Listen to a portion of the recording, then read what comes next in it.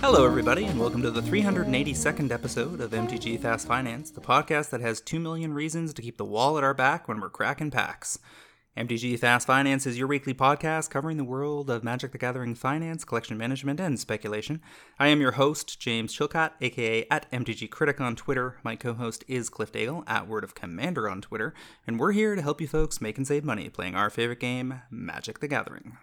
Hello everybody, as always I'm looking forward to diving into all the developments of the week, but before we do I want to remind everyone that this show is produced by MTGPrice.com, the leading MTG finance community.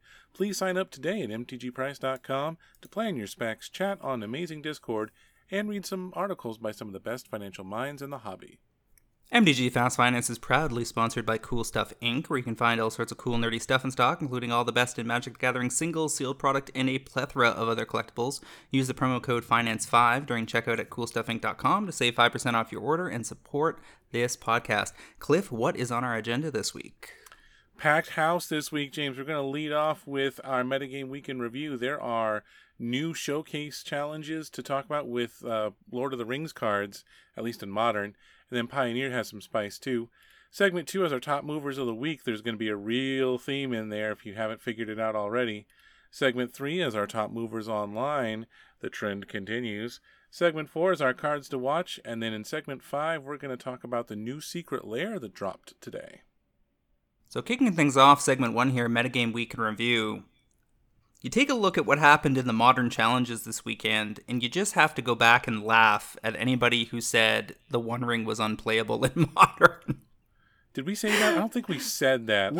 We didn't. It made our list of considerations for Modern. We said it had to prove itself, but in the social media discourse that surrounded the reveal of the One Ring and leading up to the set, people assumed en masse that it was largely an EDH card. But they have completely underestimated 3 things. 1, colorless, fits in all over the place if you want it to. 2, it's indestructible. So a lot of the things that would normally take care of it don't.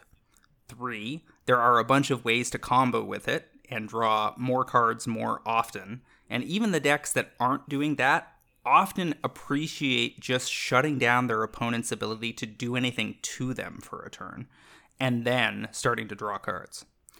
So this showed up in spades in the Modern Challenge from this past Friday, June 23rd. 7 of the top 8 decks were running new Lord of the Rings cards.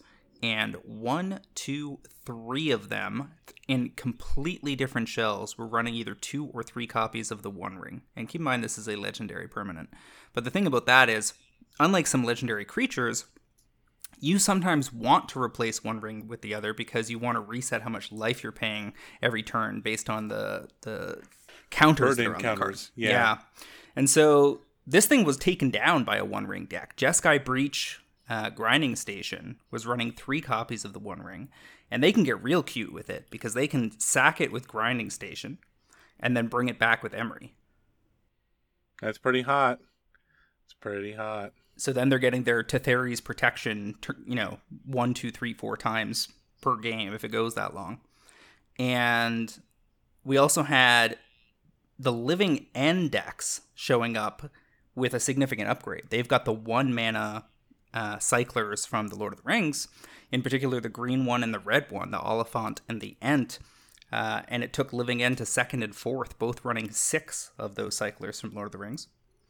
The other 2 decks that were running the One Ring were Amulet Titan, running 2 copies in 6th. They, of course, can ramp very hard, which makes the 4 casting costs on the One Ring fairly trivial. And then 4-color Omnath was running it alongside, as a 2 of, alongside 4 copies of Delighted Halfling. There's a little piece of text in there on Delighted Halfling that I overlooked.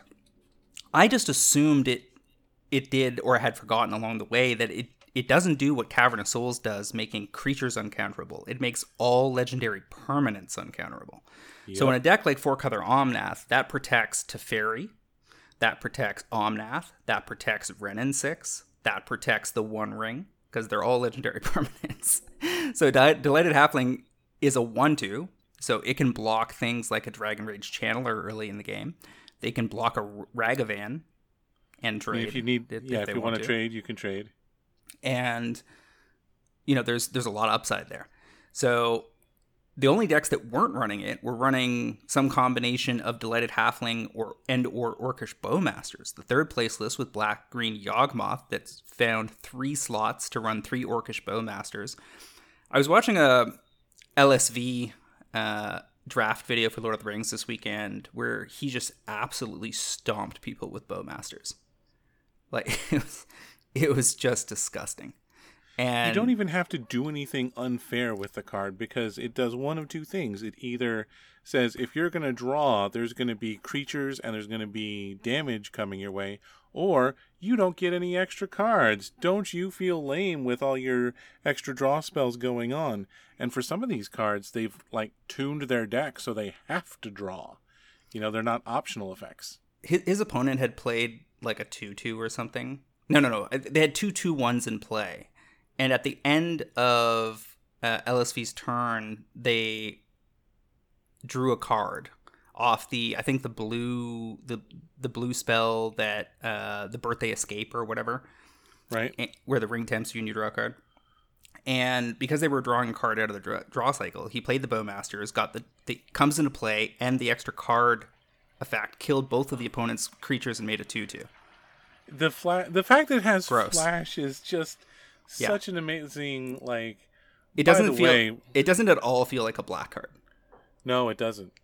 Like, it feels like a blue-red card. The flash and the ping. Unclear how this is a black card. Unclear how this is a black card. So anyway, Orcish Bowmasters was a 3 of alongside 4 Delighted Halfling in Yawgmoth. So you've got Halfling protecting the Yawgmoth part of the Yawgmoth combo. And then you had Black-Red Scam that was also running 4 Orcish Bowmasters because they're all about the black-red value anyway. And they also had a copy of Mount Doom in their land base. And then the only deck that wasn't running anything from Lord of the Rings was Shardless Footfalls in 8th. So basically, if you wanted to compete in that challenge, you had to have the new cards or you were kind of screwed. I think one of the little things that really makes my heart sing about adding these Lord of the Rings cards is that the Oliphant, the new cyclers, the red cycler and the green cycler, they're not just cycling, they're land cycling for 1 mana. So this deck that was running the Living End, it's at 15 lands because they're running 6 mana cyclers that they're just like, as long as I can get one of these bad boys off, I got to get to 3 mana. 3 mana and I win. That's all I care about. Just amazing. Well, I love this. And the thing is that I don't think Lord of the Rings is ever going to compete with something like Modern Horizons 2 in terms of overall impact, but that is, has been criticized as an outsized impact on the format.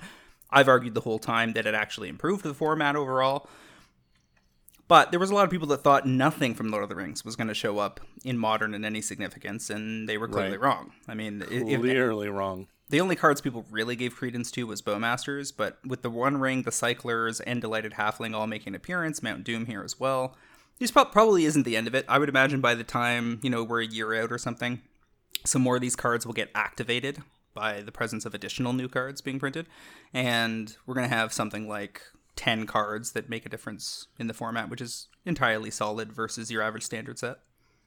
That sounds about right. I mean, we've had immediate impact, and now the question is, what will people figure out what to do with? Because we're playing with the obvious cards now, and now we're going to get to the less obvious things as we go on. So over in the Pioneer Showcase Challenge on Saturday, it was mostly business as usual because Lord of the Rings, of course, is not legal in Standard or Pioneer, so there's no impact there. Yorion Enigmatic Incarnation was in second, Mono White Humans with 2 Knight Errant of Eos and 4 Coppercoat Vanguard in third. Mono Green was in 4th, 7th, and 8th. Blue White Control was in 5th. Black Red Sacrifice was in 6th. But then on top of the heap, we have a very spicy list. This is, as far as I've seen, a brand new shell for Pioneer. Yeah, I've not seen this before either. Red-White Pia Nalar, Console of Revival. A card out of Aftermath that makes Thopters when you cast spells out of exile. And so there's a whole bunch of cards. And they're hasty. And they're hasty. Right. And it's basically just a red-white aggro value engine where you're trying to go off with a whole bunch of interactions. And they have Kumano faces Kakazan, which is one of the sagas that flips into a creature from Neon Dynasty. And I believe the deal there is that when those things flip, they go to exile and then come back and get cast. You have to play a land or cast a spell from exile, so Kumano doesn't trigger it, because it just says exile, then return it to play transformed. I think you're thinking more of the battles, which do get exiled and then cast again. Right. But this particular iteration of the sagas does not get a cast trigger to go off. What does go off with PNLR is everybody's favorite 2 mana and 3 mana card all in one is Bone Crusher Giant and Stomp. So you can Stomp, put the adventure in exile, and then when you play the Bone Crusher, you're going to get a free 1/1 Flying Haste. And it also works with Reckless Impulse and Ren's Resolve, the 2 casting cost delayed cast spells, of which they have 8. Yes, and that is just brilliant. It's just, this whole deck is 2 mana or less, except for Bone Crusher and the 4 and the 3 of Showdown of the Scalds, the saga that exiles the top 4. You make play those cards, and keep in mind, Pia says if you play a land from exile, so both Reckless Impulse and Ren's Resolve allow you to play those cards until the end of the next turn. So you're going to get land, here's a hasty dude, cast a creature, here's a hasty dude, and they're flyers.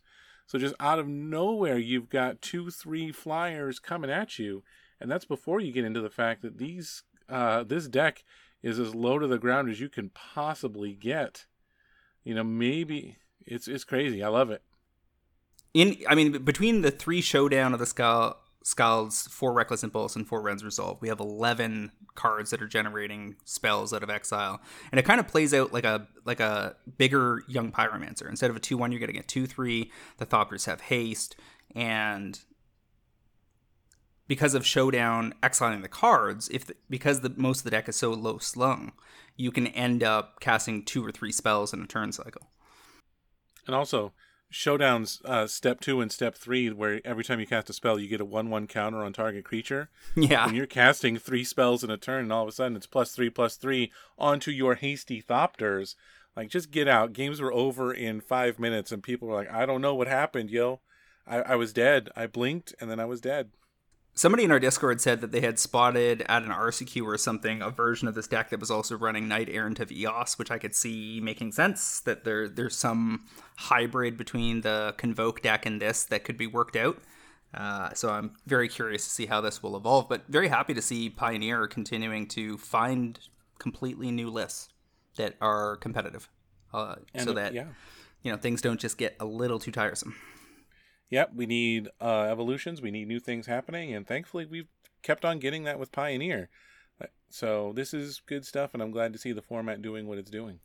Moving on over to segment 2, Top Paper Movers, almost everything going on is still about Lord of the Rings. Because Delighted Halfling started showing up in modern foils of that card, went from 12 to 15, 25% gains. We have Cauldron Familiar out of Eldraine foils going 450 to 7. That's 55% gains. Pretty sure that's been a spec on this cast, but way back down the road a while. That's on the back of a few different pressure zones. There's Black Red Sacrifice and Pioneer doing well lately. It's been in both the top 8s we reviewed the last 2 weeks. There is Sam and Frodo wanting the card in the food decks for EDH all of a sudden. And then there's an updated version of the food deck in Modern that takes advantage of the infinite combo that killed me in our EDH game last weekend, which is Samwise Gamgee, Cauldron Familiar, and a Sack Outlet. Yes, because you play Familiar, you get a food. You sack Familiar, you use the food to put the Familiar back in play, drain for 1, and then you can sack it again and repeat, which is just infinite. So that showed up in a Modern deck that top 8'd this weekend, and as a result, there's plenty of pressure on the Familiar. We've also talked about how the Nazgul are individually more mythic than mythic. because there are 9 of them and all of them add up to 1 uncommon slot. And so the foils have been under significant pressure. Like, for instance, Nazgul 332, which is, I think, the Nazgul and the Rearing Horse. Foils started around $10, but have been pushed up to about $16, and there's not very deep supply on any of the Nazgul foils so far. You would imagine that the continued cracking chasing the 1-of-1 ring, which still hasn't been found to date, will eventually push these down where they belong. But I had a lot of people asking me for full playsets of this card. People are indeed trying to get 1 of each, and I couldn't fully service them, but people were even willing to take onesie-twosies of the foils if I had them on hand, because they're either thinking that they can flip them into the trend line, or they're trying to get their playset and they're worried that they're going to go up before they come down. Now, this is one of many things in this set that is almost certainly going to catch a reprint with new art come November, and we're going to know about that in September. So the window of opportunity here is relatively short, which will lead into my cards to watch call a little later in the cast. We also have Henneth Anun Reflecting Pool, which is one of the borderless... it's not a box topper, right? Because box toppers are all foil? No, the box toppers can be non-foil. There's a spot in each collector booster for non-foil box toppers. Right, but the box toppers themselves, like in the box topper pack, are all foil. Yes, all the single card packs are foils, traditional foils. Right, so this is the version of Reflecting Pool that you find in the CBs that was pre-ordering around $5.50 or $6, and it's pushed up to $10, so that's 81% gains. Again, so much of this is being open that I have trouble believing they can hold plateaus instead of reversing course, but I guess time will tell. We have Kiora Best the Sea God out of Theros Beyond Death. Foils going $5 to $10. That's Tom the Bomb, but Tom is not even in the, let me just see here, top commanders of the past week. Tom is... He's got to be in the top 10. Yeah, he's number 6.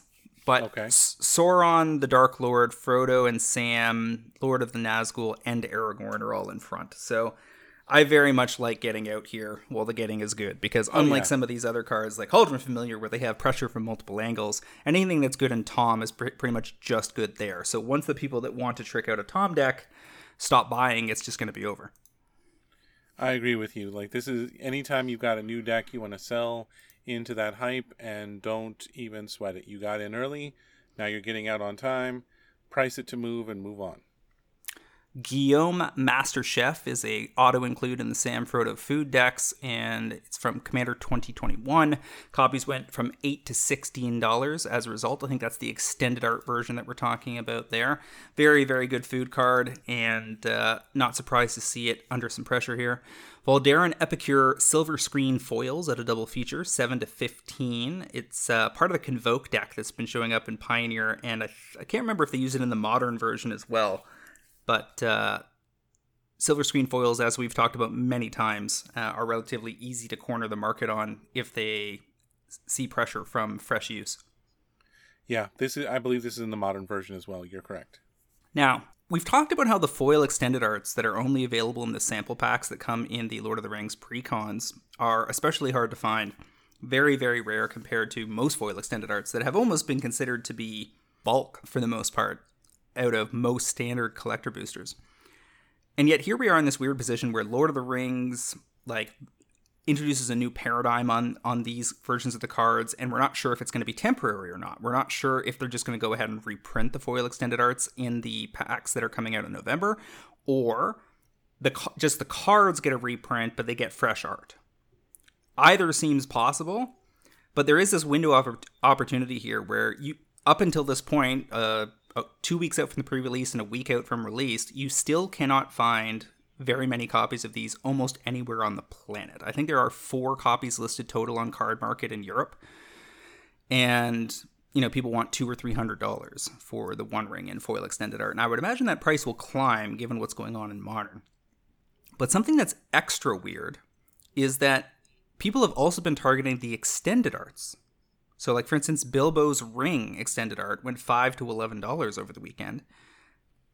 I suppose because they come out of a slot with a lot of options in it, and people see that there's relative scarcity there and keyed into the fact that there weren't very many of the non-foils listed either.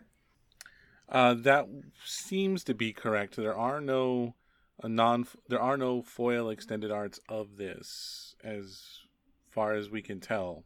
Because we also saw Sauron the Lidless Eye, which is not even the one that's the commander, go $7 to $21. We saw Lord of the Nazgul, which is the top fourth most built commander this week, going $425 to $13 or so, 200% gains. And I did not expect extended arts, as opposed to foil extended arts, of these cards to take off like that. Right, and these are cards from Lord of the Rings itself. These are not like the commander cards. So these are present in the collector boosters, the extended arts. It's just the finding the foil version that has turned into the real chase, while everybody's going crazy looking for the One Ring in collector boosters. Horn of Gondor foil extended art is kind of a stand-in for all of that action. In theory, some copies traded hands at $15 on TCG Player, but it's hard to tell how many actually were delivered. There are currently copies sitting around 35, so 15 to 35 in a very short time frame is a perfectly reasonable flip. But I think you've got more to tell us about your adventures in this sphere, right? Yes. When my article came out last Friday on the release day, I went through and I bought around $500 worth of cards that were foil extended art. I wasn't very picky about it. Anything that wasn't listed at a crazy price, I think I was in on. And more than half of my orders have been canceled. I've looked to see if they relist them just because they weren't expecting the prices to rise. But I think it's just an artifact of people being used to the fact that they're going to open these foil extended arts and collector boosters, and they just didn't. And so the only place to get these is the sample packs. And so vendors on TCG Player who were expecting to have these to sell just didn't. And for some of these, I'm not really surprised. Looking at my order history, if I go back to some of the things I ordered, I knew that, for instance, there was one vendor who listed they were going to have 13 Horn of the Mark extended art foils, and that's like a 1 in 80 pull from these sample packs. They weren't going to open enough packs for that, so I was pretty sure that all those were going to get canceled. But we'll see about some of these others and if they ship and arrive or if they didn't.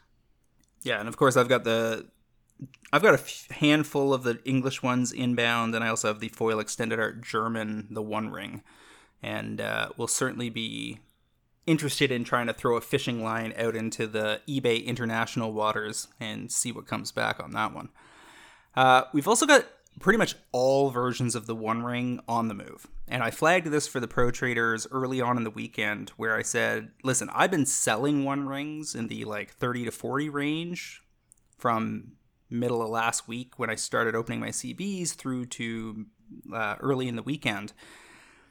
But as I was reviewing the price movement and the early results started to come in from Modern, I put a post in the Discord saying, listen, we might be hitting an inflection point here. If people are wrong and this shows up not just in, one shell, like say something like an Amulet Titan, but in 4 or 5 different shells in Modern, and a lot of them do well, exactly as we saw here with 3 shells in the top 8 on Friday, and that was a pattern that continued throughout the weekend in other shells, then the One Ring may, in the short term, be able to overcome even the automatic cracking of said ring in every single bundle. And keep in mind that regular bundles are out now. Gift bundles are not out for another week or two. So there's even more One Rings incoming from all of those, the gift bundles being cracked. And Target and Walmart, as of this afternoon, still had copies in the bundle sets in the $66 to $68 range. You get a foil borderless out of those, and those go for something like $40 at present, something like that. But pretty much all the copies are up between 50 and 100%. So we have the One Ring borderless, which the non-foil is not found in the bundles. It's found in the collector boosters, going 30 to 70. We have extended arts up 30 to 60. We have foil extended arts, whatever you can negotiate if you can even get your hands on one. And then just pack foils have pretty much doubled as well. And so in the space of, 72 hours, I've gone from telling people stop selling, start acquiring at buy list / holding. And now I'm back to a sell call because the amount you're up in this period of time is so huge that we've got to be back to selling position again. It seems unlikely that all of the versions will continue to climb this way. The fact that there is a a card you can open in a bundle and get this copy for $40 and it's a $60. And there's 6 set boosters in a bundle, if I'm remembering correctly. 8. Do you remember? There's 8. Okay. So that's a lot of not only like one ring that's getting opened and is out in the world, it's a lot of additional cards that are helping lower the cost for basically everything else in the set that isn't a super premium version. So this feels like it's going to work out. It's just that we can't advocate hold on to this card for the long term. And I think you and I, at some point, we're going to talk about what the expected longevity of the print run for this set is. Because we were talking before the cast about Modern Horizons changed Modern a lot, and they decided to print that thing for 2 years straight, make fetch lands the cheapest I've ever seen them, quite frankly. And now we're at the Lord of the Rings, and we'll see how long they want to print this. My inclination is they're going to print a lot of this, especially if the One Ring still hasn't been found. Well, on YouTube, one of the YouTube like weekly MTG things, Aaron Forsyth, who's one of the execs at WotC, stated unequivocally that they're going to keep this set in print for ages. So I think you can assume it's going to be in print for at least a year, if not 2 years. It's going to be on a declining scale. Like, you're not going to have as much of this printed a year from now as was printed leading up to the release. That's just not how it works, because the hype cycle moves on and people are going to get tired of opening this. Plus, you've got this release going on in November already. And once the One Ring is found, people are going to be a lot of people will just be over it. You know what I'm saying? Like, I think that the release for the holidays will probably not be anywhere near as popular as this one. Unless they've come up with some horrific lottery scandal to inject into those, which is entirely possible. Like, they could take the top 10 cards from the set that they didn't serialize and go ahead and serialize them, and they'll probably do very well. Like Gandalf the White, etc. in Serial will be very popular. Card's incredible. Delighted Halfling Serial, they could do it. It's going to be a 4 of in Modern. They'll get away with it if they choose to go that route. Now, the other thing to keep in mind, though, is in terms of the One Ring pricing for, borderless foil, pack foil, extended art, and foil extended art, is that once the One Ring is found, let's assume that it is found in a gift bundle, as people are assuming, which is the regular bundle that comes with an additional collector booster pack. Which comes out, I think, in a week or something. I think its release is Friday or the Friday after. Once those all land, if the One Ring is found, anyone who is stuck holding the first release of CBs, but now cannot prey on people's lottery gambling addiction, essentially, to go after the One Ring, a lot of those people are going to get nervous. Like, especially the people that took it on not really having a connection to Magic. Like, if you've got Pokemon vendors and sports card vendors and whatever, and they bought a couple of cases of CBs and they haven't managed to unload them yet, and then the One Ring is found, those people are going to start dumping. And the price of CBs is going to get undercut. Right now, the price of CBs has done nothing but climb. And there have been excellent exits for everybody that was in on our group buys. Everybody's very happy with that, and they've paid for multiple years of Pro Trader as a result. And anybody who got a good price on their CBs definitely had the opportunity to be disciplined, not chase the One Ring, and just flip it into the market. But the One Ring is already under tremendous downward pressure that so far it is overcoming. But again, you got what's going to happen when it's actually found. And then the speculative part of the market largely collapses. So you don't think that the other soul rings are enough to maintain some velocity here? You think it's just going to just Wile E. Coyote off the edge of the cliff, just immediately straight down? Somewhat, yes. Straight down, no. Like, it's going to trend downward. It's not going to fall off a cliff. There's still, right, as you said, there's plenty of good stuff in there. But the EV of this set is not good. You can... Like, I opened 4 versions of the One Ring in 4 collector booster boxes. Out of 4 cases, that's how much I allowed myself to open. The 4 rings, an Orcish Bowmaster's foil, multiple Delighted Halflings, a bunch of the $5 and $10 cards, and if I'm lucky, I'll be minus 15% on those. for those of you who want to talk about math, like if there's 3.3 million packs and the One Ring has a standing offer of €2 million right now. Yep. So you're looking at each pack getting roughly 60.6 euro per pack EV because of the One Ring, the one of One Ring. 0.6 is off the top of my head. I might be wrong about that math. But the idea is that if you had a standing offer of 3.3 million, that would be €1 per pack that you're adding in expected value. I don't think as many people are going crazy for the one of One Ring as they are for the fact that there's so many expensive cards you can open. You can open these Surge Yeah, foils. but here's the thing. Nobody's doing that EV math. Whenever I see people on social media, specifically Facebook, like people post something like a foil extended or Horn of Gondor or whatever, there's always 20 people telling them how there's like a million of these and their price is ridiculous because nobody knows. They are all completely in the dark and ignorant as to the math. Does nobody read what I put out there, James? It hurts, man. Not enough people. And the thing is that let's say that the EV boost to the packs is only 25 cents or whatever for the One Ring. No one knows or cares about that. That's not how lotteries work. People run out and buy tickets because there's a bunch of press around how somebody's going to win the big Powerball, and this is the Magic equivalent, and they're acting irrationally, but that impetus to go chase these packs looking for the One Ring is going to collapse. Like people were posting in the Discord today a bunch of like YouTube streamers that have nothing to do with Magic, like Pokemon streamers and stuff, that were cracking packs like and just throwing cards to the side, and every time they hit the One Ring they would get all excited because they thought they hit it, because they don't know anything about the product, so they don't know what it's even supposed to look like. They didn't even bother checking the photo of it. So every time they got one they'd be like, oh, that must be it, I found it. It's like, no dude, you didn't find it. You're more likely to get hit by lightning than find it.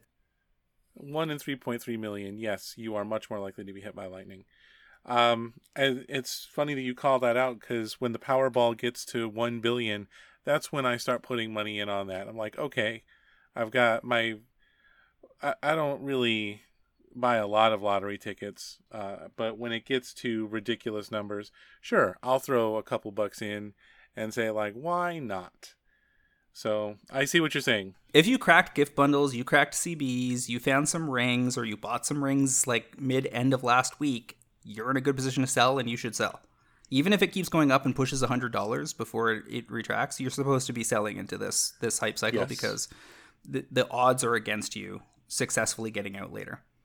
And we'll talk more about that in a moment in terms of why you should sell Lord of the Rings right now. Moving right along, Trail of Crumbs out of Eldraine foils you called 2 weeks ago on Cast. To go 2 to 10, they've gone 2 to 5 so far. So that's the. Did I say 10? I said 7. Okay, 7. Well, we're getting close. There's very few copies left on TCG Player. Academy Manufacturer is under pressure, not just because it is an automatic include in the food decks for EDH, but because a modern challenge was top-aided by an updated food deck that included the Samwise Cauldron Familiar combo, alongside, I think it was Finale of Devastation or something, to go get the combo pieces. That sounds good. That works. And Manufacturer went from 350 to 9, the Brothers War Commander version, and the regular versions, pack versions from MH2 are showing $7 to $8 price points right now as well. So it could be a $10 plus card in the near future. I've got a thick stack of regulars for once on that, and it was definitely a cast call at some point back down the road. So it looks like the time to exit is very close indeed. We've also got 4th Aerolingus, which has to be the weirdest name of any card in the Lord of the Rings products. This is a card that I think was entirely overlooked. I don't think we ever talked about the card when it was revealed, and I don't think that it even remotely came close to making our list for the set review. This is a sorcery out of the Commander decks, so it's Legacy legal but not Modern legal. And it is X red white. Create X 2/2 red human knight creature tokens with trample and haste. Whenever one or more creatures you control deal combat damage to one or more players this turn, you become the monarch. One of our pro traders pointed out that this card is often good enough in Legacy to just be cast on X equals 0. Because just getting the monarch for 2 mana means you're drawing a card pretty much right away. and then they have to be attacking to take it away from you. And if they fail to do that for, say, 2 turns, then you're going to draw 2 cards a turn for 3 turns in a row. So you've got a one-sided Howling Mine.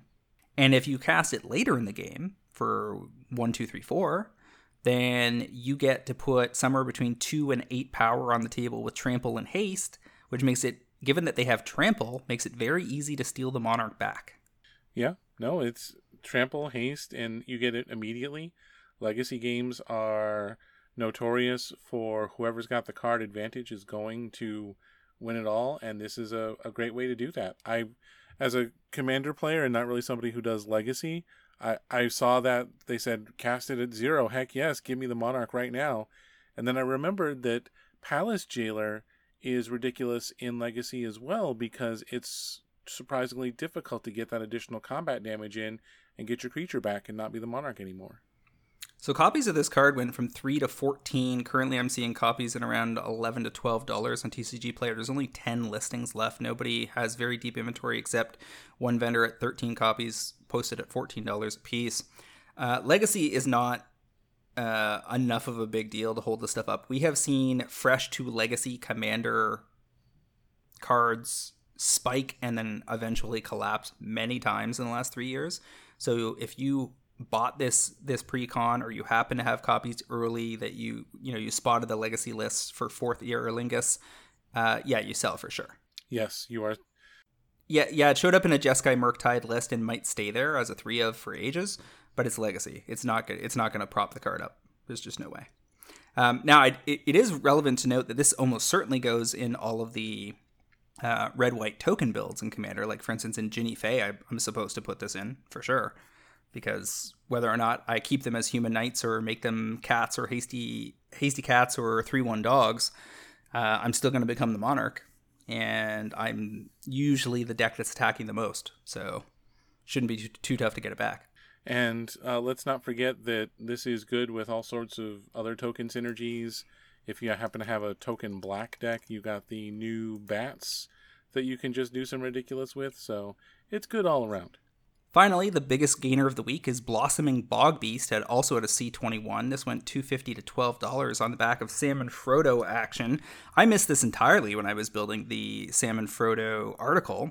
I'm not sure 100% that I would run this in my list, but it's close. It's a 5-mana 3/3. It's a beast. When it attacks, you gain 2 life. Then creatures you control gain trample and get +X/+X until end of turn, where X is the amount of life you gain this turn.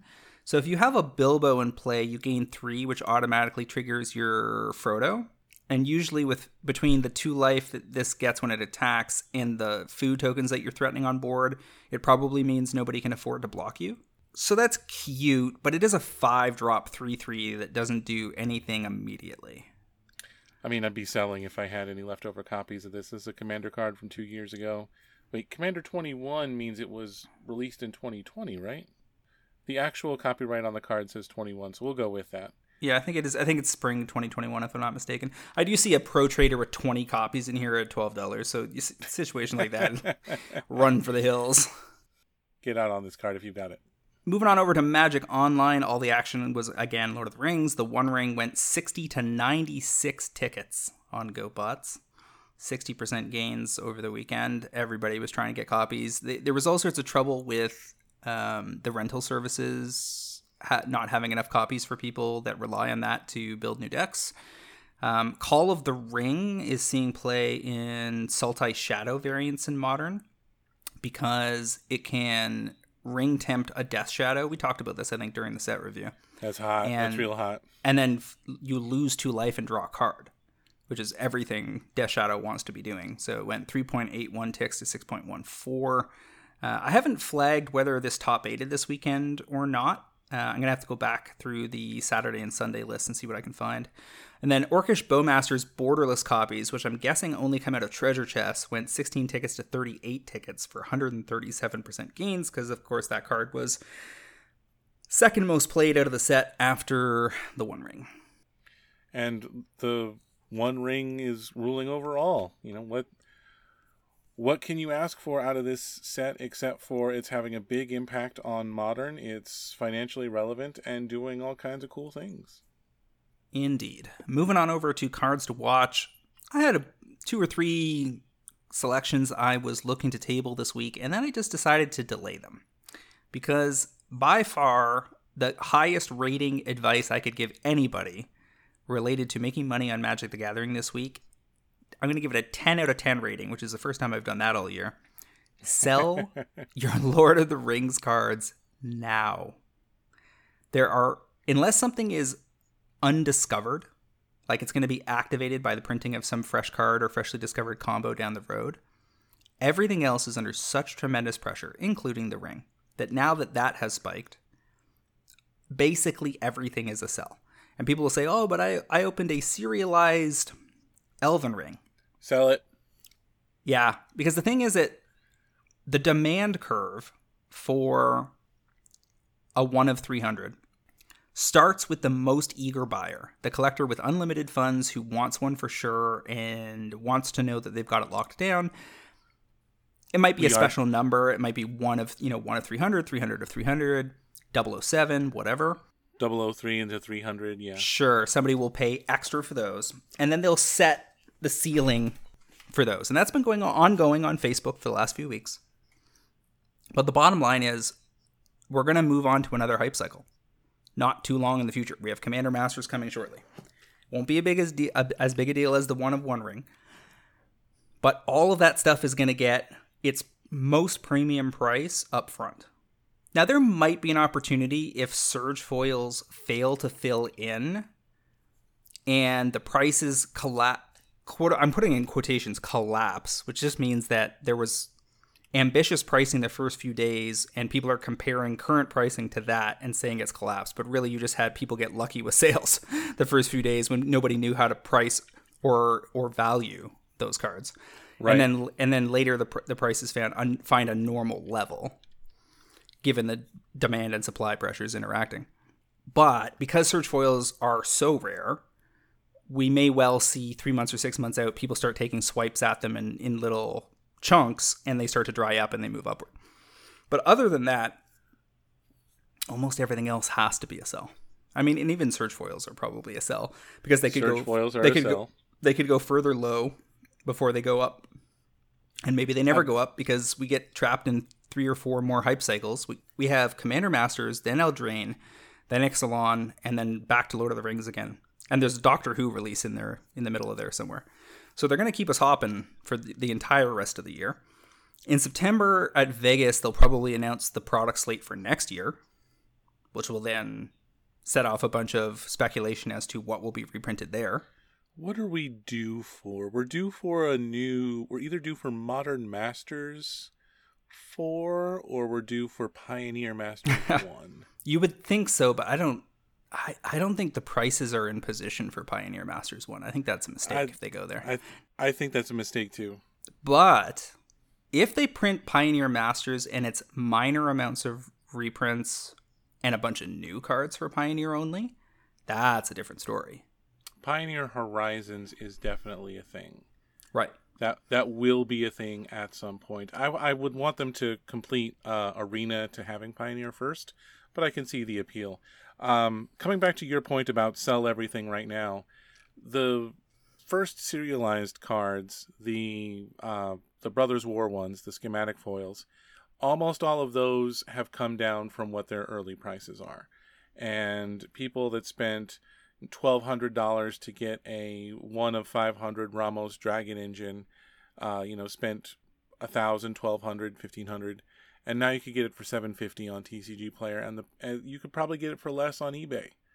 So I agree with you that everything in here is a sell. If I opened a serialized ring, I would sell it. If I opened a surge foil, I would sell it. If I opened just a regular box topper and had myself a foil copy of the Party Tree, I would try to get maximum money for it right now because I'm going to get less for it in 2 weeks than I would today.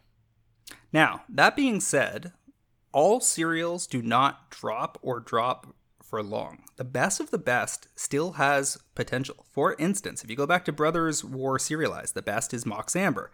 Mox Amber currently has just three copies for sale between $2,250 and $2,500 on TCG Player. Over on eBay, they're around $2,000.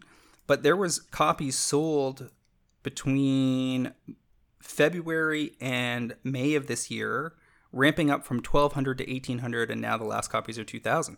So money has been made on Brothers War, the best of the best Brothers War serialized, and it happened recently. So anybody who tells you that all of those things collapse and the other serials will too, it's more nuanced than that.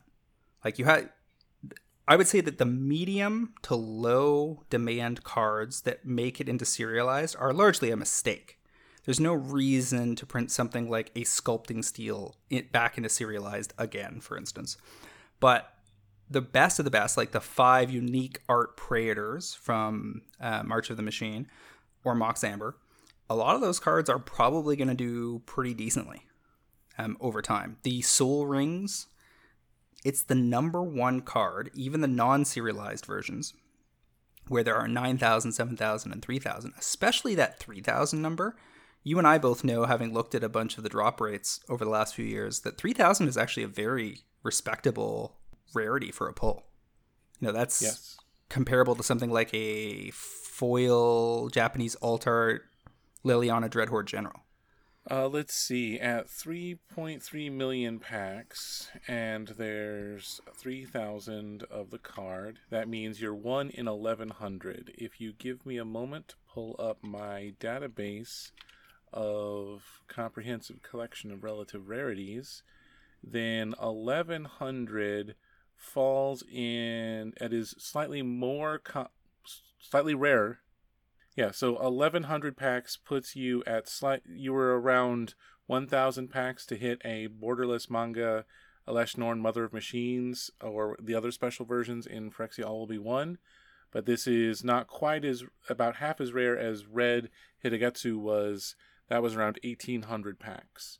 Yeah, you have to open $37,000 worth of product to find one of the non-serialized Elven Rings. So they're going to get eaten up by the market. Now, they're going to change hands constantly on Facebook because people will buy them thinking they're going to make money on them, and then they have to pay their credit card bill and they'll flip them again. But it's a Soul Ring. That. And we know that Masterpiece Soul Ring, has held a steady, despite having many premium versions since. Masterpiece Invention Soul Rings have been in the $700 to $1,000 range for years. So you can say all you want that extra premiums make other premiums less special, but they still command high price points if they are especially desired. And I think there's a very good chance that enough people are Lord of the Rings fans / Commander players that especially the Elven Rings are going to be in very high demand for a long time. And people will trade all sorts of cardboard into them to get them into a deck. Absolutely. Trade and sell especially. All right, so let's talk about, you have actual picks this week, so let's go ahead through those. Do you want me to throw an actual pick in here? We could call it there if you want. No. Okay. The people will riot. Let's go. All right. I have 2 fun picks this week. Dragon's Horde out of the Secret Lair. That was Beetle and Grimm. This was the edition, so it's in the monster manual looking art. Not my favorite background for things, but this is by far the rarest version of Dragon's Horde, and it's the only really premium treatment it's had so far. This was available as low as $14, $15 earlier in the year, and it's up to $25 now. There's one person on TCG Player who has a wall of 43 copies at $26, and considering that there's only 10,000 of these in the world, there's not going to be more. And your biggest risk is with the Ur-Dragon coming in Commander Masters. This is a card that, if you don't want to buy it now, if you want to wait a month and find out if the card is in Commander Masters, I completely respect that. But this is on the good trajectory that you like to talk about. It's going upward. There are no more of this one coming. And for those who like this art, it's a pretty solid... it's always gonna be awesome for you. So this one is one I've got in the in my copy of the Ur-Dragon because it's the only sweet version you can have, and I think this is gonna do well. Yeah, I see a bunch of the usual suspects holding these copies on TCG Player. So they've been speculated at on the basis that the Ur-Dragon was coming, and we're probably a little late to the party here. I don't love somebody holding 43 copies because they're not selling that quickly. It looks like they go... Look, the dragon hype is going to be real. Nobody is buying dragon stuff now. We're going to get all kinds of fun dragon things coming for us in the Commander Masters cards. So the velocity will probably pick up later on in the summer. That's entirely possible. If the Ur-Dragon catches fire again, then that is possible. With the slivers, there are new cards. People are more likely to build a deck around new cards. They buy the pre-con, then they want to buy the cards to upgrade it, than just the reprinting of a commander. So, for instance, Yuriko did not get a huge bump when she got a Judge foil. She's been consistently in the top 20 or 30 commanders the whole time. Especially when new ninjas come along, yes. But just because you get a fancy version in a Secret Lair or something doesn't mean people run out to build that commander. So I do worry that I think there's a lot of Ur-Dragon players that will be interested in that version of the card. I think that version of the card will command a significant price point. But I'm not convinced that people are going to run out and buy Dragon specs. Dragon upgrades that will validate specs like this. Now, that said, I like old art for Dungeons & Dragons, so... I would probably buy a Dragon's Horde if I didn't, already own one. I'm pretty sure I have this set sealed at one of my many depots around the world and probably just need to bring it home and crack it open. I don't think this is going to go 25 to 50. I could believe that this will be under pressure 25 to 35 this summer, but it's worth us taking a look back at this in late August and see how we did. Okay. What about this next one? My other pick this week is from Double Masters 2. I actually thought this had been reprinted in Dominaria Remastered, but Phyrexian Altar got a reprint in Double Masters 2. The borderless foils are down to $26 for a card that had been crazy expensive. This is the only borderless version. You do have a foil etched running around, but it's gotten to its lowest point. You can get it for around 26. It's in more than 110,000 commander decks online. The combo potential for the card is through the roof. You pick your poison that you want to do. Every time you sack something happens. You get mana, and rinse and repeat until the table is dead. Phyrexian Altar has been a staple for assorted commander combos for a long time, and if you're looking for how to get in at a low price on premium versions, congratulations, today is your day. Same concern here as you have labeled a bunch of our discussed specs over the last few months, which is that there is Commander Masters risk here that they might double tap it. I'm of the opinion that most things that they could double tap that are 100,000 plus decks, they won't. I think a lot of the commons and uncommons they will. It's possible something like a Smothering Tithe or a Phyrexian Altar or a Worldly Tutor or something does get caught up in Commander Masters, because we know that the coordination between the set architects is not always where we would like it to be. Phyrexian Altar, I think, is more exposed than other cards because of its extreme level of playability in EDH. But arguably, this card is still in the market. Like, all these boxes are still in print, or at least sitting around. So I don't think this will make the Commander Masters list, and this could be a solid entry, but given that there's 90 listings and relatively deep inventory with a relatively shallow price ramp up into the low 30s, I think you can sit on this. Like, I own copies that I have not posted for sale, so I'm a hold, I guess, right now, as opposed to a buy. Okay, I can believe that. I just always like to flag cards that were crazy expensive, got reprinted, and are down to near lows. If you don't want to buy in, I respect that. I think this is definitely a good price to get your personal copies and add yourself in an extra play set for your future self, who will thank you greatly.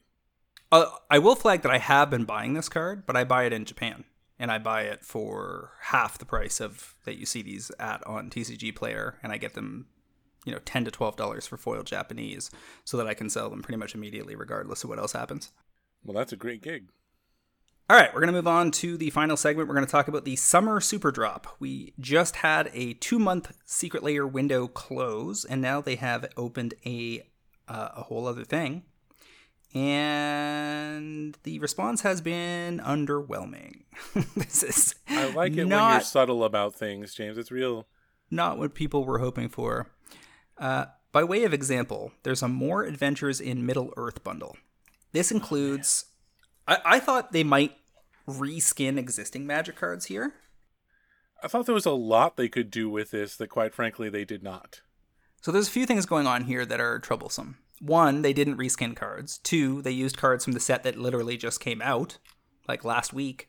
And none of them are cards that are in high demand. So they used Slip on the Ring, Gandalf, Friend of the Shire, Mirror of Galadriel, and Shire Terrace. These are pretty wild picks. They are quite clearly convinced that they can sell this just on the basis of using the early 80s or late 70s cartoon art. Now, that means something to me, because I was, a child when this movie was in circulation. But for anybody under 35, they've probably never seen this version of the movie and could care less about this art. And they didn't even use any of the really, meme-worthy art. You know how, the orcs were all, humans dressed up with red eyes, and the Balrog looked like a paper cutout? There's a bunch of the art from that movie they could have used that would have been so, meme-tastic that people would have wanted it just for that. But they missed the joke. And so the only question I have here, and I saw this echoed on social media earlier today, is the bonus card the One Ring with art from the movie? There's no way.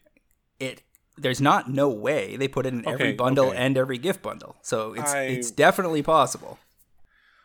Well, the great news about that is you can buy this Superdrop right now, and they've been printing it beforehand so that the early buyers can get it in hand right away, and we'll find out real quick what the bonus card is.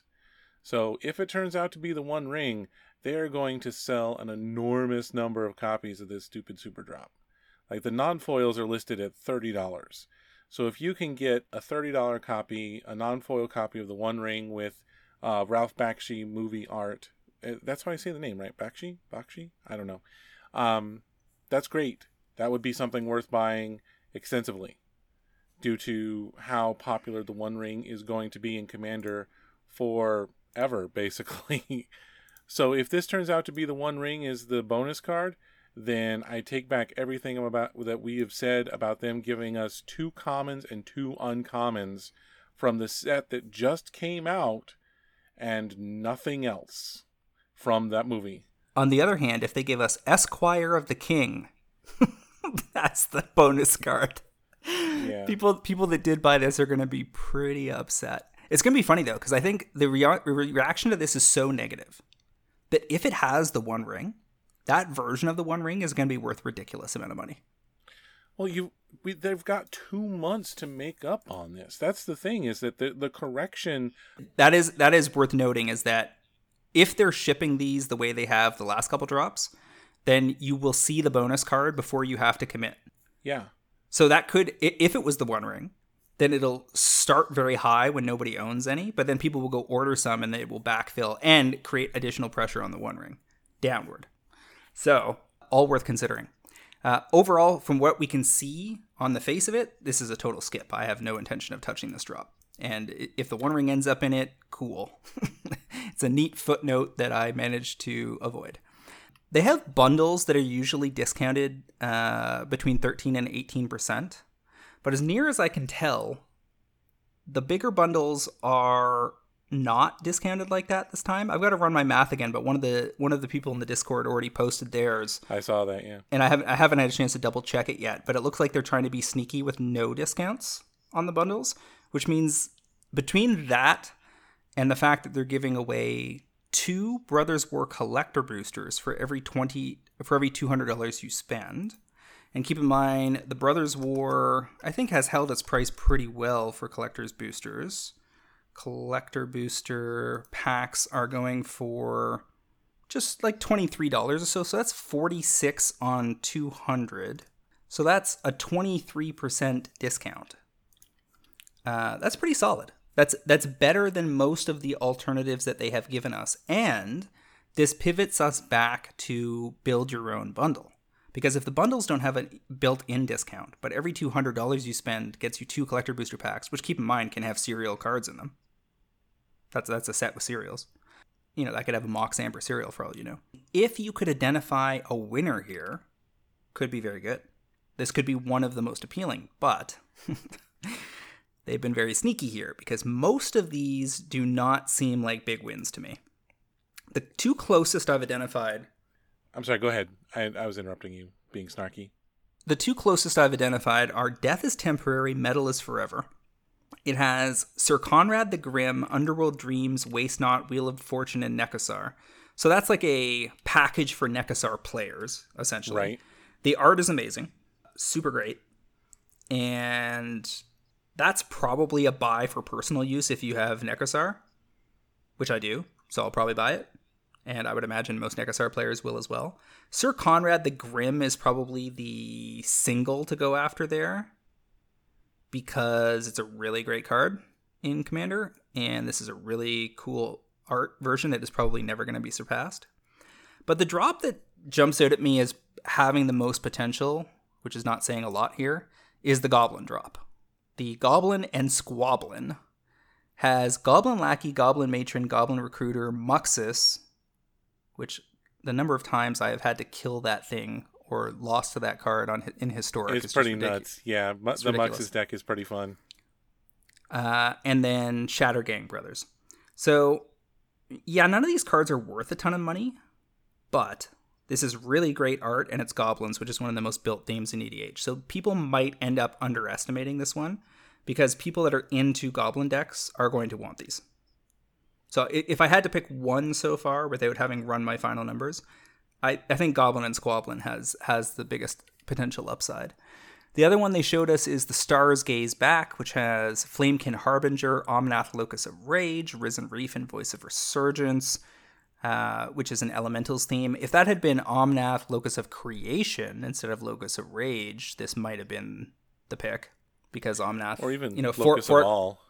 Four color Omnath with the One Ring is clearly a top 8able deck in Modern. And then they did a wacky foil mountains drop that has 10 different foil basics of mountains, or non-foil, I guess you can pick either. And they all look nice. I don't think any of it matters. Skip. Yeah, there's also the artist highlight of Brian Alexander... I can't read it. Ryan Alexander Lee, with World Spine Worm, Twilight Prophet, Gaia's Blessing, and Nemesis of Reason. 4 very meh cards. Again, artist spotlight in regular frame, when you've got 2 other drops here that have no frame to them, or at least no border, and it's just silly. It makes me crazy. Like, you're going to say artist spotlight and then not give these folks a chance to use the whole card. Makes me nuts. Bad to the Bones is all about Tiny Bones. Like, it's basically a Nekasar pack and a Tiny Bones pack, but Tiny Bones is terrible to play against. It's actually extremely powerful when built correctly in Commander. So, Bottomless Pit, Necrogen Mist, Reassembling Skeleton, Tiny Bones, and Gaia Reach Sanitarium. That's not even the right set of staples to surround Tiny Bones. Overall, I'd rather have a couple of the key singles for some decks. The Ryan Alexander, as you said, Nemesis of Reason, Gaia's Blessing, Twilight Prophet, World Spine Worm, Worm Token. None of that is compelling either. A lot of these could end up selling so poorly that they end up doing well because there's none in the market, and there's just like a trickle of trailing demand that overwhelms supply. That's possible, sure. But in those situations, I'm always willing to just step to the side and let that all pass me by. One of the things that's annoying here is that they're all priced, if you're getting foils, it's $39.99. So if you got 5 of them, you would be at $199.95, which means you would not get the 2 collector boosters for the Brothers War. Oh, come on. So you have to get at least 6 foils, or if you're getting non-foils, I guess that would be 7, right? Because that would put you at just under $210. Yeah, they're all $209. Yeah, $209.93. So you got to get at least 7 non-foils or 6 foils to set yourself up to get the 2 collector booster packs. And I suspect that will be something like my order. I think I will get 4 of the Goblin thing, 1 of Death is Temporary, and maybe I'll get probably not, but maybe I'll get a Middle Earth. But I'm not going to pull because I don't sell. Basically, the smartest thing to do with Secret Lair is to order the second it drops. So people that ordered this morning, if they're confident in their order, will be first to market. Theirs will arrive soonest. They can flip it on Facebook, on eBay, in TCG Player before the rest of the inventory lands. A lot of our pro traders have done very well with that methodology. Get in and get out fast. They have earned 20-30% gains on doing exactly that. Yeah, and if they get lucky with any like additional pulls out of those, all the better. But sometimes they just flip them sealed and get in and get out quick and take a relatively modest profit, but it's on such a short time frame that it's completely reasonable. I tend to like stockpile these and sell them later when they've gone up. So like the Shinjo Neon Dynasty release that basically doubled over 6 months. That's my jam with Secret Lair. So that's the kind of stuff I'm looking for. Because we don't know what the bonuses are here, I'm happy to let the initial deliveries roll in and then 2 to 3 weeks from now place my order. Because I'll be much better informed once I know whether there's a one ring or whatever messing up the math. I think that's part of their whole plan now, is that, remember that we used to see like influencers and other folks who would get a copy early and be able to open it and tell people what the bonus is. Now they just let people buy it for 2 months. They've said, okay, there's no real financial downside to having a very extended window on this. We will let word of mouth build up. We will let as many people buy it as they want to. And for most of these layers, I'm expecting something pretty wild when we get to, wait, this is 2 months, right? We're not even going to get we're not going to get a new drop during the time of Commander Masters. So that means there's no like big sliver drop which everybody would have bought. There's no big dragon drop which everybody would have bought. Well, the Commander Masters release date is August 4th. This is going to go off sale August 26th. So yeah. Yeah. So it's very. So it's very likely that the next drop is tied more tightly to Eldraine than it is anything else. That's what I'm saying. So that they know what they could do. This is going to sell some stuff. Do you know enough about IP and licensing? Is this the only time they can use the movie art? Are they saving some for the holiday? I don't understand. The details of that contract are not public, and it would be nothing but theory crafting to guess at how it's going to work. Okay. My guess is that they have, well, I mean, it's kind of pointless theory crafting. They have, we know that they're going to keep Lord of the Rings in print for a while, but my guess is that the contract covers all of the products. This is the list of SKUs. This is where we're sourcing all the art, because it didn't come from, like, a lot of the art from the movie would be licensed directly.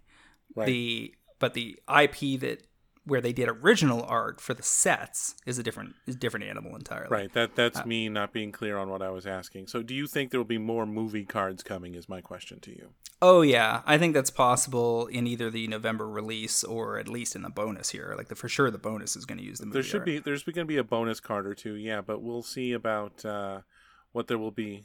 Personally, if it's not the One Ring, I want it to be the really crazy looking Balrog that looks like a paper cutout, because that's awesome.